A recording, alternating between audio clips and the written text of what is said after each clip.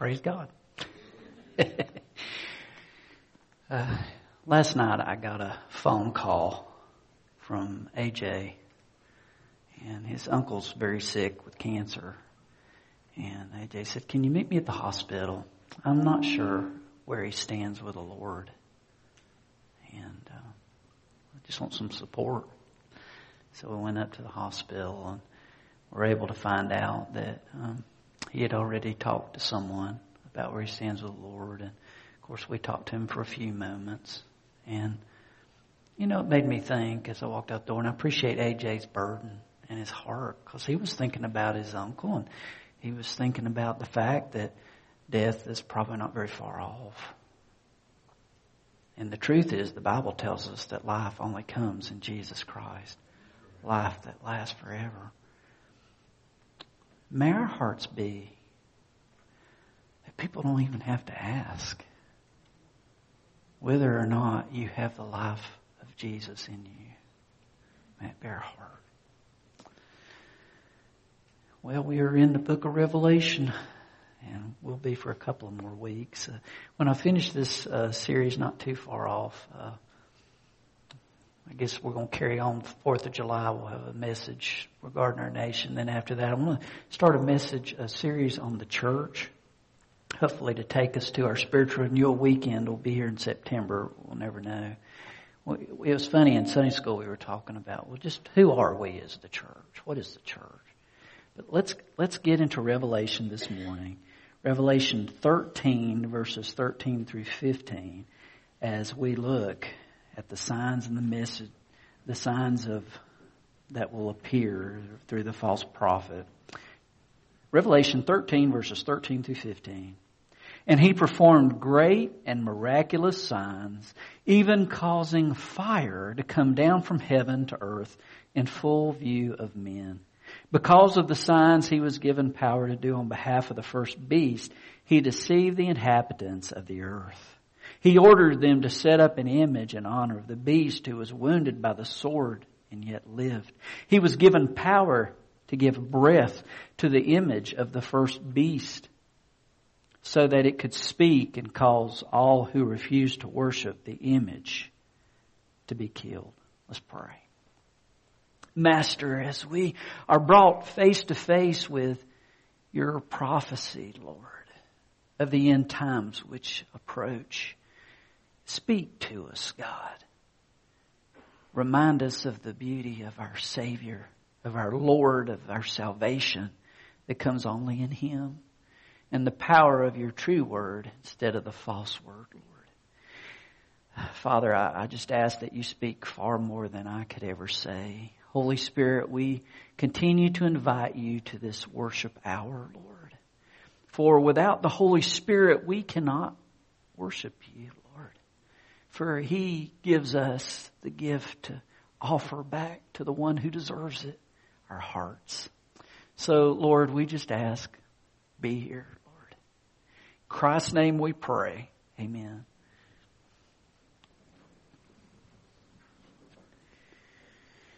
We live in an age in cultural Christianity, popular modern church, where often we don't cling to the truths, the foundations of the truths, but look for ways to draw a crowd.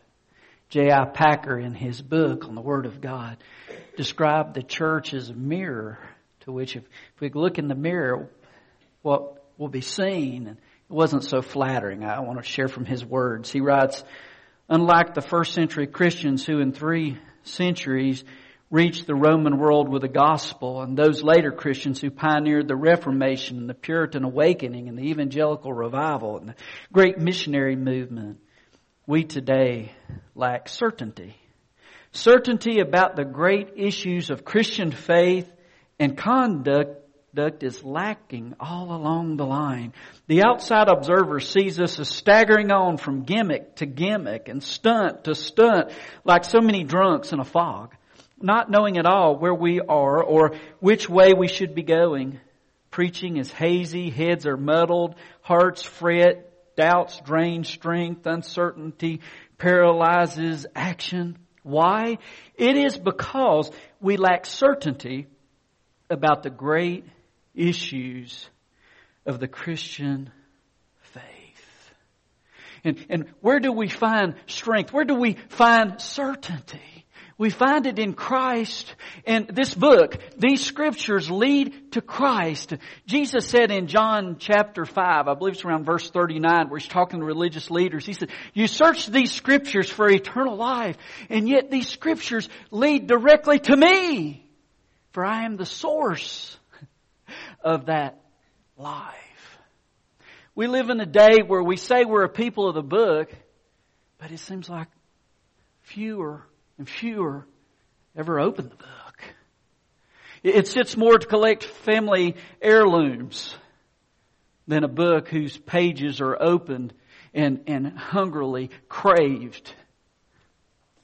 I think of Psalm 119, 9 through 11, where the psalmist, the longest chapter in the Bible, Psalm 119, and that little section, verses 9 through 11, where it says, how can a young man keep his way pure?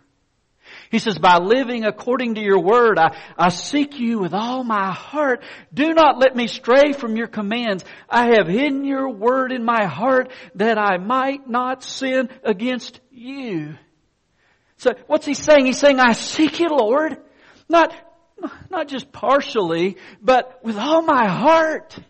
I don't want to stray from your commands. I don't want to treat you in a superficial manner. I want to love you fully.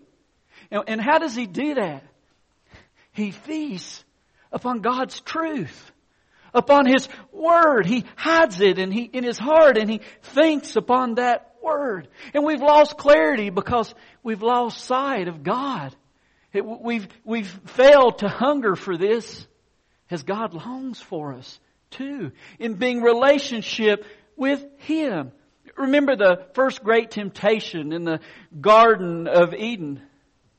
The form of temptation that came was one of clarity, where the serpent said, did God really say that? Are you sure that is what God really said?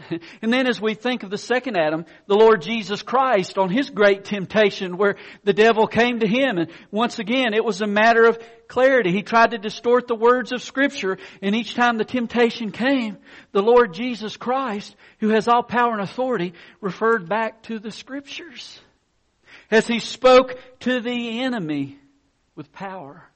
As Paul spoke to young Timothy in 2 Timothy chapter 3, all of us are very familiar with verses 16 and 17 that tells us all Scripture is God-breathed and is useful for rebuking, correcting, and training in righteousness, so that the man of God may be thoroughly equipped for every good work. And yet if we come to the verse which precedes that, verse 15, Paul is giving this challenge to young Timothy. And he says, and how from infancy you have known the Holy Scriptures, which are able to make you wise for salvation through faith in Christ Jesus. He said, as you studied the Scriptures, they led you to Christ. And that's always what happens with the book. We can look at the book, we don't understand everything, and we have our doubts, but Jesus said, hey, this leads to me. I am the source of life. And the battle we have today is there are those who say, oh, Jesus is just one of the ways. Jesus is just one of the manifestations of God. But that's not what Jesus said. He said, I'm the way of life. Acts 4:12, there's no other name under heaven given to men by which we must be saved. He's very exclusive. Just a few years ago, at one of the inauguration events of President Obama, he had an evangelical Christian pray. And this caused quite a stir. And so in order to compensate and to appease those who did not like the idea of this evangelical Christian praying, he invited Gene Robinson to pray at another event, who had been nominated to the high position of an Episcopal bishop in the Episcopal Church. He stood on the steps of the Lincoln Memorial and he prayed. His great distinction was he was the first homosexual priest in the Episcopal Church. In the telephone interview with the New York Times, he shared that he had been reading inaugural prayers of the past, and he was horrified at how specifically and aggressively Christian these prayers were. And then Robinson went on in the interview to reassure the public, I'm very clear that this will not be a Christian prayer, and I will not be quoting Scripture or anything like that. In other words, don't worry about hearing anything from this book. That will not be in my prayer. He concluded the interview by saying that he might address the prayer to the God of our many understandings.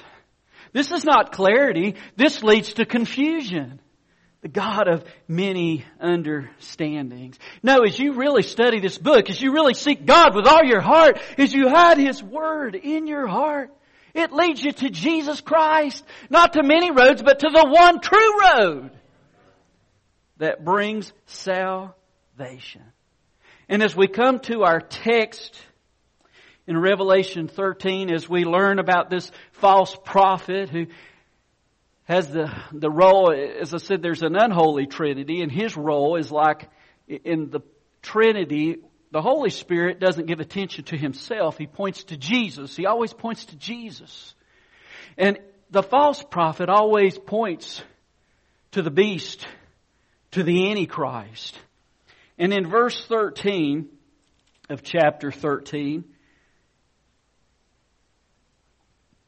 we discover as we read about those who dwell on the earth. In verse 12, talks about those dwelling, the inhabitants who worship the first beast. Those were the ones who gave their heart not to the true Christ, but to the Antichrist, who followed that false gospel. And as we read on in the Scripture here, we will see how the work of this unholy Trinity has led to many who follow Him, who turn specifically to Him, who look at all the other religions of the world and turn directly to this Antichrist, to this one who promises to be the Messiah, and they buy in. Brian McLaren from the Emergent Church movement, in one of his books, he said that Jesus really had a secret message. Of course, by the way, it must not be secret or he would not have figured out what it was. But McLaren writes that Jesus' secret message in word and deed makes clear that the kingdom of God will be radically and scandalously inclusive.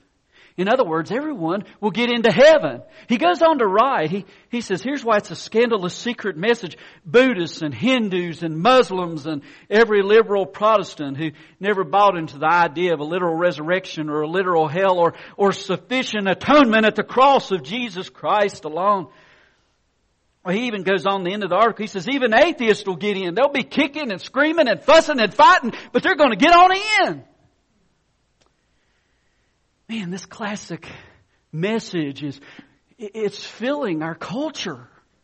And the sufficient message of atonement that comes only through the way of the cross and the perfect work of Jesus Christ is just one message of many. But that's not the message of the Scriptures. In 2009 at the National Prayer Breakfast, Tony Blair, the leader of Britain, spoke. And his message seemed to point to that bumper sticker that just says coexist. You know, everybody just worship together in a message of pluralism and universalism. And here's part of his message. He said, there are 1 million good deeds done every day by people of faith. What inspires such people? Ritual or doctrine or their finer points of theology? No, it's the unconditional nature of God's love. In other words, God loves everyone, regardless of what they believe about Him. All roads lead to God, right? And he goes on and he gives this heart-touching example. He says, I remember my first spiritual awakening. I was 10 years old. My father had suffered a serious stroke. My mother, to keep some sense of normality in the crisis, sent me to school. My teacher knelt and prayed with me. My father was a militant atheist. Before we prayed, I told her, I'm afraid my father does not believe in God. That doesn't matter, my teacher replied. God believes in him. He loves him without demanding love in return. In other words, you can deny the existence of God and not love him, but you are still in no danger of anything but love. But that's not what the Scripture teaches. Contrary to that message, there is something from which we must be saved. And it's our sin. We are a broken people separated from God, and we desperately need a Savior. In Acts 17:30 and 31, we read that God declares to all people everywhere they must repent. That there will be a judgment according to righteousness. Peter would write, he said, it's by God's word, the present heavens and earth are being reserved for fire, kept for the day of judgment and the destruction of ungodly men. That's 2 Peter 3:7. And then in the little book of Jude, we read about that there are those who are marked out for condemnation. Why? Why will they be condemned? Because they deny the only Master and Lord, Jesus Christ. Blair went on in his message to talk about this coexist, this universalism, by saying essentially all the prophets of every religion said the same thing and moved the same direction. He quoted from Hindu writings and Buddhist writings on moral platitudes, and sounded a lot like the Golden Rule, what he said. However, Blair ended, the global community is upon us. Into its steps, religious faith will go. You know, it's a message of we're really all just one anyway, and we all really just believe the same thing. This is setting the stage for the Antichrist. For the message of a one world government, a ruler that will take charge, a false Messiah that will fool many, where many will be condemned. Where those will be, they'll be turning from the Muslims turning from Muhammad. The Hindus will say, who cares about Krishna? The Mormons will say, it doesn't matter about Joseph Smith. And they'll all point to this new Messiah. As their hearts will be fooled. Now, I want to look at the Scripture this morning. We've looked at His partnership and we've looked at His passion. And this morning we want to look at His performance according to the Scripture. So look at me and with me. Don't look at me. Look with me. That's much better, isn't it? I don't want to... Yeah, okay. Back to the text. Verse 13, and He performed great and miraculous signs. It is interesting. This is the same terminology that is used in the book of Acts chapter 5 verse 12, where we are told that the apostles did many signs and wonders among the people. It's that same terminology. And he says here, great signs. This is more than a faith healer healing high blood pressure, bad knees, arthritis, or bad credit. This goes beyond that. And as we look in the Scripture, let's look at these signs, and we get a picture of part of those great signs, as the text tells us.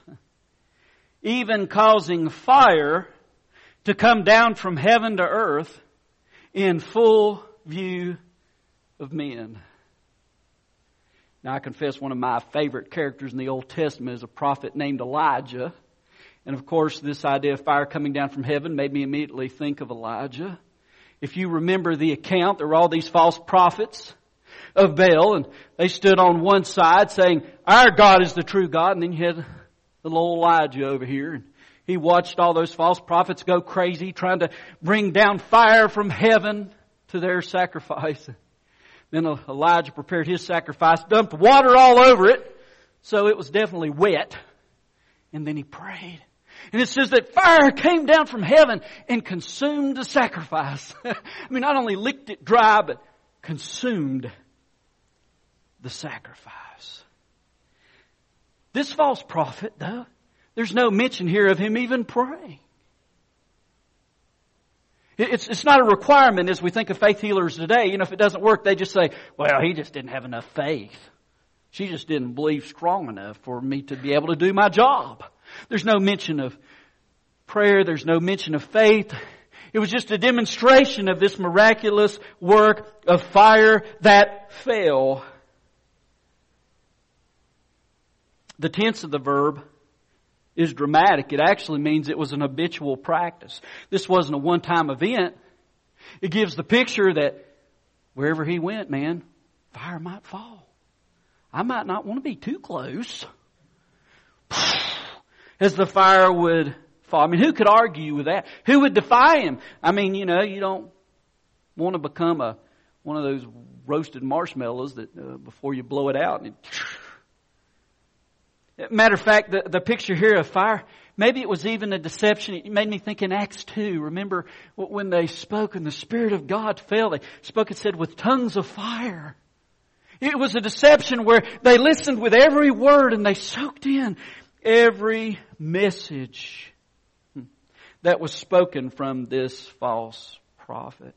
And yet he was not drawing people to worship him. He was drawing people to the beast, to the Antichrist. In 2 Thessalonians 2, 9 and 10, we're told, the one whose coming is in accord with the activity of Satan, with all power and signs and false wonders, and with all the deception of wickedness for those who perish because they did not receive the love of the truth so as to be saved. You see, the world wanted a united religion, a one world government, but they did not want the one message that's found in the Scriptures of the Bible, of the Lord Jesus Christ. Let's go on in verse 14.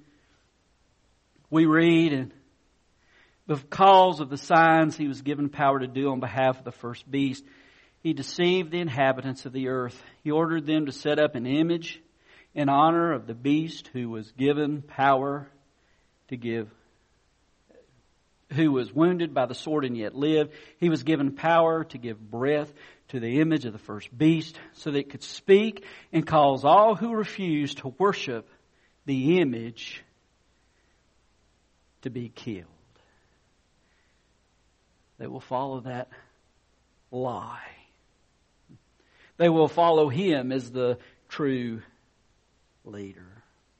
It's interesting here in verse, we've seen the fire, the great sound of fire that came down. Then we see another interesting sign that would catch their attention is there's this image. There's this idol of the beast. And it says that he was given power to give breath to the image of the first beast.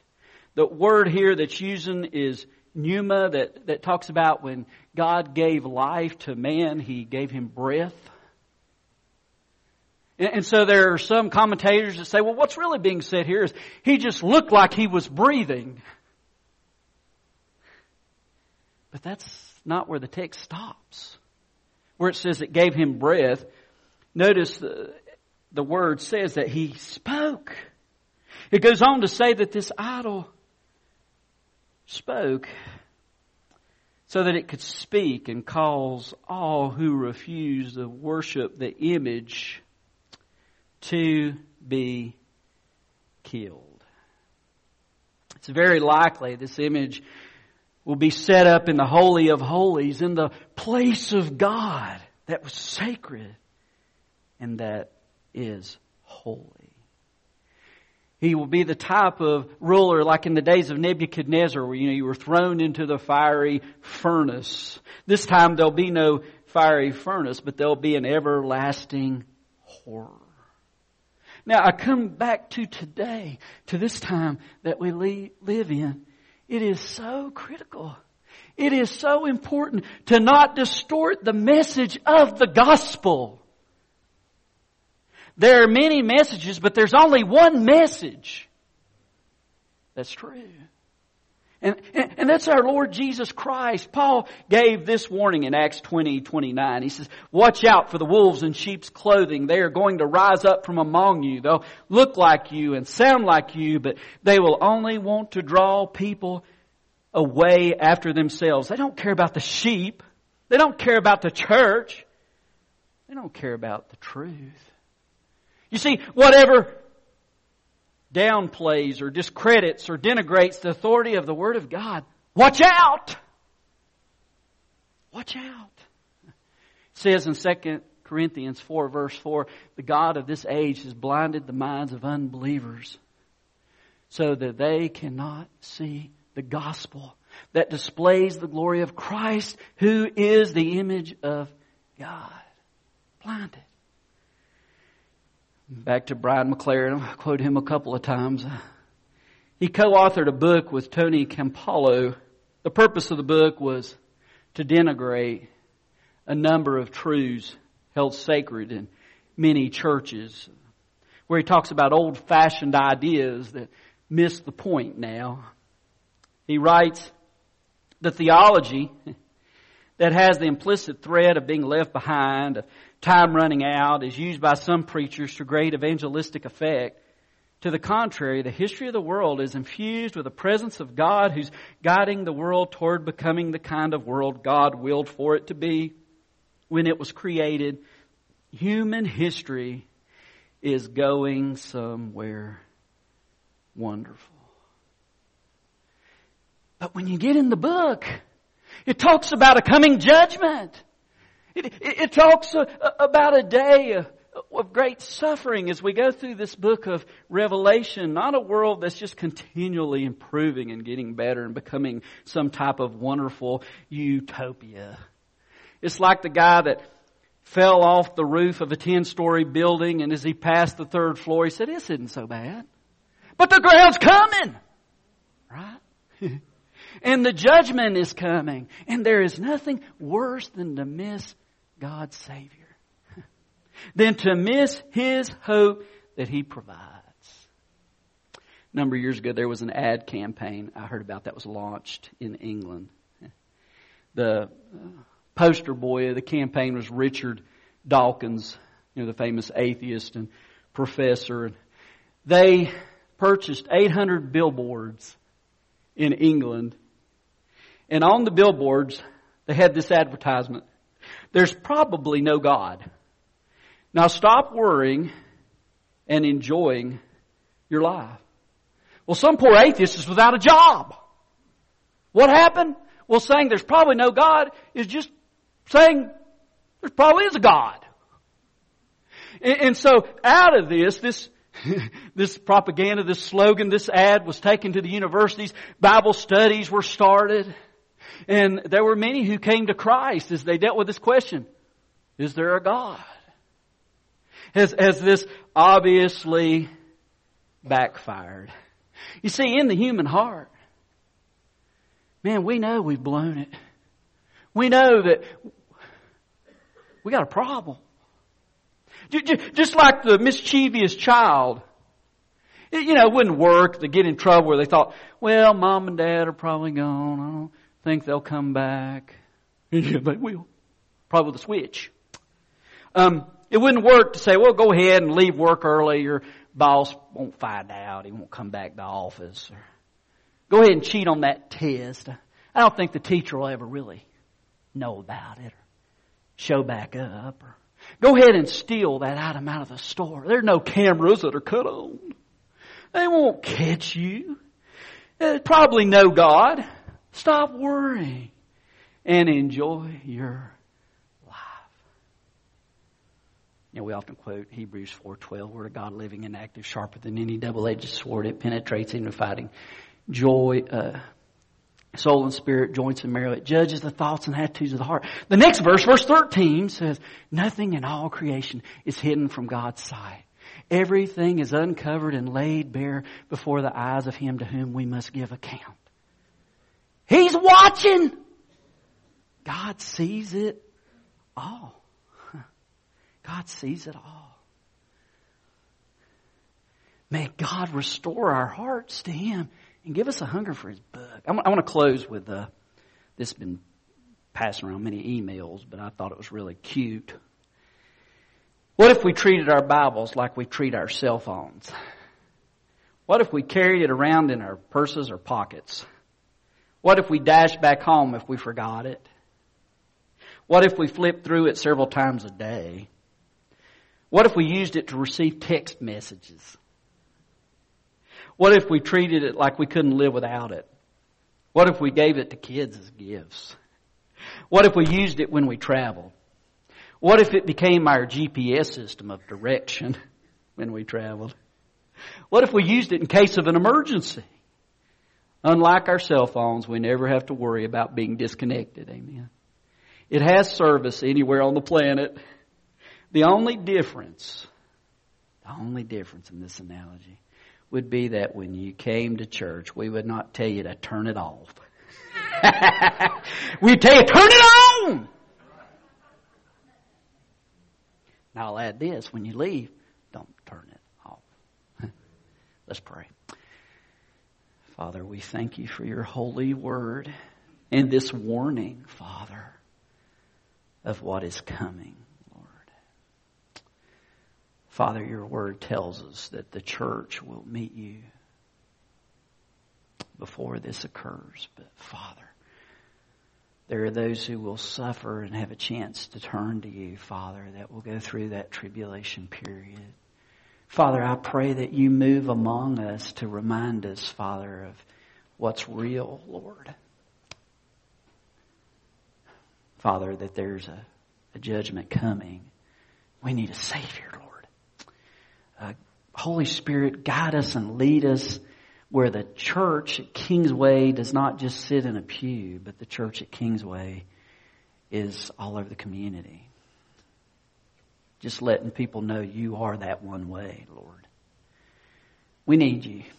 Father, I don't know how you have spoken or what you want of your people this morning, but Holy Spirit, we invite you to move to an altar that's open where people may need to come and pray before you, to make a decision right where we stand and sing, or to come to the front, Father, to share with your people or to pray here, Father, with your servant. I just pray, Father, that you would work because we need you, Lord.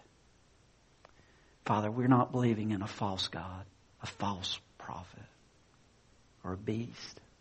We're believing in Jesus. Father, I pray if there's anyone here who has not found the Savior, Jesus Christ, that this might be the moment to bow the heart and say, I need you, Lord. Jesus, forgive me of my sins. Save me. Enter my life.